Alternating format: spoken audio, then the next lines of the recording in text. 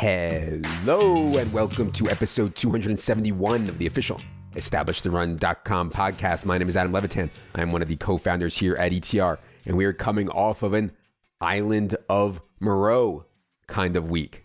Yes, that's right. This Foster Moreau, Darren Waller situation that came up Sunday was one of the more interesting things we've seen all season. I think it was unique because, well, for a few reasons. A, the Waller injury news did not break until Saturday night, and it just out of the blue. I mean, we had no warning this was coming whatsoever. B, the tight end position, always weak. C, Eagles are best attacked with both the pass game, and they're both best attacked with the pass game over the middle. And D, Moreau was actually an interesting pass catching prospect coming out of college in 2019. And most importantly, finally, this was the late game, and we had no real news. Like no hard news on whether Waller would play. No one really knew if Darren Waller would play through this ankle injury or not. Nothing concrete, at least. But if you read the Adam Schefter report closely, shout out to friend of the show, Schefter, my bookshelf vice president now. I am the king. But anyways, if you followed Adam Schefter's report closely, he made it sound pretty skeptical. So I thought it was like 60-40 that Waller would sit, 65-35 that Waller would sit. So look, I mean, come on, there's nothing that gets me to a full 3.9 like playing $2,500 tight ends on DraftKings.com in cash. I fucking love it. Like the floor ceiling combo on the mid-range guys is so overrated at tight end. Although the fake tight ends like Mike Gesicki and Kyle Pitts, are changing that some, right? Like i.e. guys listed as tight end, Gesicki and Pitts, but essentially playing wide receiver by lining up slot or wide on almost all their snaps. But yeah, especially in cash, getting a 2,500 tight end who is reasonable just opens up so much. So I went for it. I put in Moreau. I had a swap plan in place if Waller ended up active. He didn't. The Island played every single snap. He went 661 on 6 targets. Rest is history. Cash is one thing, but in GPP, as always, late news is more valuable. If the Darren Waller news became official on Friday about his ankle, that he was out, Moreau is probably like 35% in GPPs. If it comes out Sunday morning, he's probably around 15 to 20%. But since the Darren Waller news wasn't official until 2:45 p.m. Eastern Sunday, he's only 5% in the $20 Millie Maker. I'm actually shocked that even in high stakes, in the 4K, Foster Moreau was only 4.4% owned. Just a clear reminder that if you're considering a swap and it's close, understand the leverage that you get from late news. Okay, I want to touch on a couple other things here today, but first need to remind everyone the NBA season is underway. It's tough for me to convey how overwhelmingly impossible it is to try to play NBA DFS or bet NBA props without a literal team of people working 24/7 on news and projections. That's what we have, led by Dink and Gallagher, but we have people in all time zones all over the world. There are 2 separate products, one for DFS and one for props. You can bundle them both for the cheapest price. Highly recommend you check it out. Props are a smash so far as expected. A couple other things for cash from week 7 I wanted to touch on. There were 3 really, really strong but expensive plays on DraftKings. It was pretty clear, right? Derrick Henry home against the Chiefs, one of the league's worst defenses. Devontae Adams home against Washington football team pass funnel. Cooper Kupp, he of the slate-breaking breakfast narrative against the Lions. I never really considered playing Devontae Adams in cash. I think the way the Packers ideally want to play isn't great for ceiling unless they're pushed. But I'd be lying if I said I thought Kupp was like a slam dunk over the big dog. Like typically, I think running back in cash when it's close is better than wide receiver. Obviously, we can more tightly project a share of a team's running back carries than we can a share of a team's targets in 1 week samples. Like, we know Derrick Henry is going to handle 90+% of the Titans' running back carries. But with a wide receiver, I mean, in any week, we could see Tunyon or Lazard or Aaron Jones or MVS when he gets back. Or any of those guys could steal a bunch of work in a 1-game sample. The same, at least in theory, on the Cooper Kupp stuff could be said about Bobby Trees, Robert Woods, Tyler Higbee, Van Jefferson, D. Hendo, etc. So yeah, I almost played a Derrick Henry team. And that would have been torture because as much of an outlier as Derrick Henry has been in terms of efficiency, Cooper Kupp's role as a wide receiver is really difficult to wrap our heads around. Like, I don't need to go into it. I've talked about it plenty all year, but the dude has broken 5 slates already this year. It's just insane. So yeah, I mean, shout out to Leone and Mark and our projections team. We had Kupp for 24.9 DraftKings points, Henry for 24.0, Adams for 23.5, and Kupp was the cheapest by a meaningful amount, and we had him for the most points. So, ended up going with the Kupp team, and it worked out. Last thing I wanted to comment on this situation is what's going on with Robbie Anderson, Calvin Ridley, and T. Higgins. Like, what's going on with their yards per target is really unique. You don't see this kind of ineptitude from guys who are talented, or at least we think are very talented, guys playing with reasonable or above average quarterbacks for the most part. I played Ridley in cash in week 7. I played Robbie on a GPP team. I played T. Higgins on 2 GPP teams. They combined for 34 targets at really reasonable salaries. And so, you could go full-blown team, watch the tape. You could try to rationalize all this, or you could just take the longest view in the room. Shout out Sam Hinkie. Take the longest view in the room and say this stuff will normalize over time. I think the one that obviously I'm most worried about is Robbie Anderson. Like, doesn't have the same talent as Ridley and T, I don't think. And obviously the quarterback play is significantly worse. But on Ridley and T, I mean, yeah, their ADOTs are lower than it's been. And players around them are playing really well, but I'll likely ride it out on Ridley and T, especially if other people are getting off them. Okay, let's get to tournaments. And your humble King GPP bro was actually winning the Juke, the $400 buy-in on DraftKings around, I don't know, like in the second quarter of the late games. I had DeAndre Swift and Miles Sanders still going. Obviously, once Miles Sanders went down, I was dead. Also did not have Kupp, so I was probably dead anyways, finished 14th. But, I was looking back at the team, and I'm not sure it was really all that good, to be honest. I played a Tua Tagovailoa double. I thought Tua was actually okay for cash, given how aggressive Miami has been with their pass game, how fast both teams are playing. But anyway, these Tua doubles got really steamed in small field stuff on DraftKings. Tua was 13% in the Juke, Waddle 22%, Gesicki 22%. Not great. Then I had already filled the tight end spot. Thought double tight end was okay on DraftKings this week, and maybe I should have thought about it more, but I ended up going with Ridley because I just loved Ridley. And my God, Calvin Ridley ends up 31%. So I have Tua 13%, Waddle 22%, Gesicki 22%, Ridley 31%. I mean, just a disaster. And I know what you're thinking. Adam, why does it matter? If it hits, it hits. Right. But at these ownership percentages, what do I win when I win? Me and 25 to 30% of the field also wins. That doesn't really get me any money. So if that many people are playing this and it fails and I have something else, well, then I have something going. Rest of the team I had, though, with the Tua double, I actually really liked. I had Kelsey, A.J. Brown, mini stack at reasonable ownership, Giants D to get off the Arizona chalk and stay cheap, and then Swift as a one-off. Swift was just 12% in this. The way he's being used just creates such an outrageous ceiling. Like, he's on pace for 100 catches, and he has 8 carries from inside the 10-yard line already. Like, when you can do that at the running back position, I mean, it's just wild. Absolutely wild. So, just a smash DeAndre Swift this year. Okay, got to get to the listener questions, but I do want to say one thing about FanDuel. If you go back to episode 260, I talked through my thoughts on FanDuel tournaments and specifically how Tom Brady and the Bucs set up on that format. I mean, obviously, no one was listening, as we know. I played Brady, Evans, Godwin in the 4-4-4 buy-in, got Brady 4%, Mike Evans 10%. Godwin was massive chalk at 34%. But I also got Damian Harris in there at 11. Damian Harris at 11, home against the Jets, Ramondre inactive. All I'm thinking about is TDs. Like, in that format, love Damian Harris. Had Travis Kelce and DeHendo and Mooney in there, so I only got, a little bit over a min cash. But yeah, like, FanDuel is the place for getting unquestionably good plays at low ownership.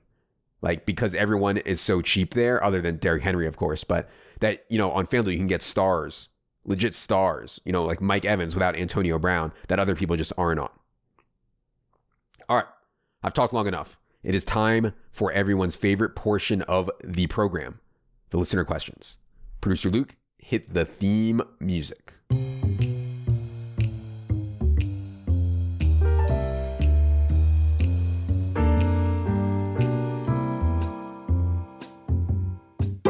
All right. Thank you to everyone for the questions. Going to do 8 today. Question 1 comes from Adam Gallagher. He says, how does the overall lifestyle/personality traits of a GPP bro differ than that of someone who plays cash? Detail, please. Yeah, so there's obviously some very, very sophisticated GPP players now. But, you know, if you go back to the beginning of poker, I mean, the real players, the real action, the highest stakes, the biggest swings, the best players, the sharpest players, it was all in cash games. You know, we used to call the poker tournament idiots boomers, you know, not like old people boomers, but just idiots who saw poker on TV. They're part of the boom, and now they think they're some tournament pro. You know, they show up with the big, thick sunglasses and staring down people for a minute before each decision, like they're going to pick up some live tell, you know, whining about bad beats, criticizing other people's play. And I think at the early days of DFS, there were certainly some similarities there. I mean, let's be honest, you know, most people, 99% of people want to put up a little bit of money with some chance, albeit a very small one, you know, to win a lot. So look, you know, I made fun of the boomers. I made fun of the GPP bros. You know, they shave their chests. They smash natty ices against their forehead. They go to the clubs. They are only a 4v4 away from winning the Millie Maker each week. You know, they like to dance. They like to talk about how rich they are. But in all honesty, you know, I wish I had focused on tournaments. You know, like they didn't know it, but they probably had it right. Like early on in poker, when the strategy or like the winning strategy was whoever was the most aggressive was winning. I mean, that was the time to take on the higher upside stuff. You know, yeah, it's tilting to play for 3 days and only 2x, but to get the 100x, 200x returns, like obviously makes sense. So yeah, you know, I've said a lot of bad stuff about poker tournament bros and DFS GPP bros in my life, but I'm sorry. I didn't mean it. Question 2 from Rudy. He says, DraftKings has just announced that they're leaving Australia in mid-November and will be geo-locked from playing. Would be great if you could give us now DraftKings list Aussies a solo pod shout out.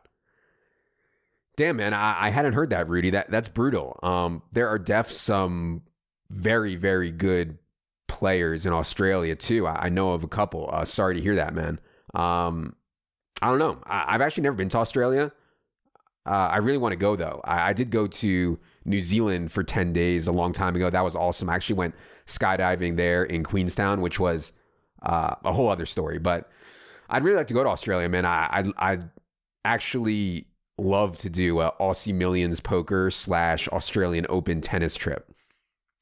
And you know, if I didn't have the unprotected intercourse, you know, 6.5 years ago, and then have the unprotected intercourse again 3.75 years ago, I'd definitely do that trip. But alas, you know, I had the sex. So here I am preparing for Disney on Ice and Legoland and, you know, anyways. I got off topic here, but yeah, sorry for your loss here, Rudy. I'm sure there's some DFS opportunity there for an entrepreneur, you know, maybe. I don't know about the legal issues, but hopefully you guys will get DFS back in your life soon. Question 3 from Michael. He says, I saw that in a couple of GPP winning lineups, people had paid up for defense. I understand that might make your lineup more unique, but with the variability off defensive scoring, does that seem optimal? I'm leaning on your new status as a GPP bro. Yeah, that's actually King GPP bro to you, Michael. But yeah, basically on defense for GPPs, like the data is very, very clear. Everyone is horrible at picking defense. There is almost no correlation between ownership and fantasy points for defense. There is also very weak correlation between projection and fantasy points. In other words, there's a ton of randomness, you know, kickoff returns for touchdowns, punt returns for touchdowns, whether a play is just an interception or an interception with a pick six. Like, that's so random. So paying up to be contrarian for a good defense, I think is okay. But man, once you get above 3,500 on DraftKings, it's really hard to find any base value. Like if you pay $4K for a defense and it does really well, it gets 10 or 12. I mean, that's not even good enough at $4K. The opportunity cost that you've lost by sacrificing a $6K wide receiver for a $4K wide receiver is just so much. So yeah, I hope that makes sense. Question 4 from Ethan. He says, how do you deal with the whining? You mention it all the time, but fuck, grown men on Twitter complaining that a player didn't perform or that the coaches are bad. I mean, should I mute or unfollow? I love fantasy, but this borderline makes me ashamed to say I play the same game. Yeah, I hear you, Ethan. I mean, there's nothing I hate more than whining. I mean, I can't take the whining. My Top Shot moments went down in value by 90%. Wah. Adam, Matt Nagy is an idiot. Wah. Adam, Mike Davis sucks. Wah. I mean, you guys know my motto about everything. Zero excuses. Play like a champion. Shout out to Rudy. I think people just need to change the way they look at results, really in all forms of life, but definitely in fantasy football. Instead of saying, wow, Robbie Anderson sucks, or Mike Davis sucks, or I blame Calvin Ridley for my loss. It's instead, I made a bad projection on Robbie Anderson. I made a bad projection on Ridley. Like, our job isn't to coach the team or play in the game. It's to predict what will happen. Like criticizing what coaches or players are doing wrong is such a waste of time. And I fall into the trap too, believe me. But it's just so dumb. Like, that's not our job. That's not how we make money. We just need to look in the mirror, I think. Question 5 from Luke. He said, you've mentioned that the lines you get for player props are often gone. And if you want them early, you have to be in the Discord. If you found out that sites, the books, were in your Discord acting off of you rather than actual money coming in, could you stop that? Yeah, so for those guys who don't know, Luke is referring to the player prop system we have been trying out for both NFL and NBA. Basically, we find a prop that we want to bet, we alert the prop channel in the subscriber only Discord, and then we release it. And yes, lines move very fast and often drastically. I don't think any sites have like moles in the Discord. I do think they have something coded in their system that says if a prop gets X amount of dollars on one side, change line or remove line and reevaluate. And it's just automated, most likely. Still, typically probably have like 1 to 3 minutes before it moves, at least, depending on the site. One thing I'd say about it though is, and I've been pleasantly surprised by limits and increasing liquidity in props. Like, there seems to be, at least on some props, like decent liquidity. Like, we took Derrick Henry under 149.5 rush plus receiving yards early last week. I think, Wednesday or Thursday. It went down after we bet it, but then there was buyback and I saw it get up to 153.5 or so, which to me was a big sign that like there was public money on Derrick Henry overs. I mean, people obviously want to bet Derrick Henry overs. So as the prop market matures, that's a good sign, get some public money in there blasting on overs and that's good.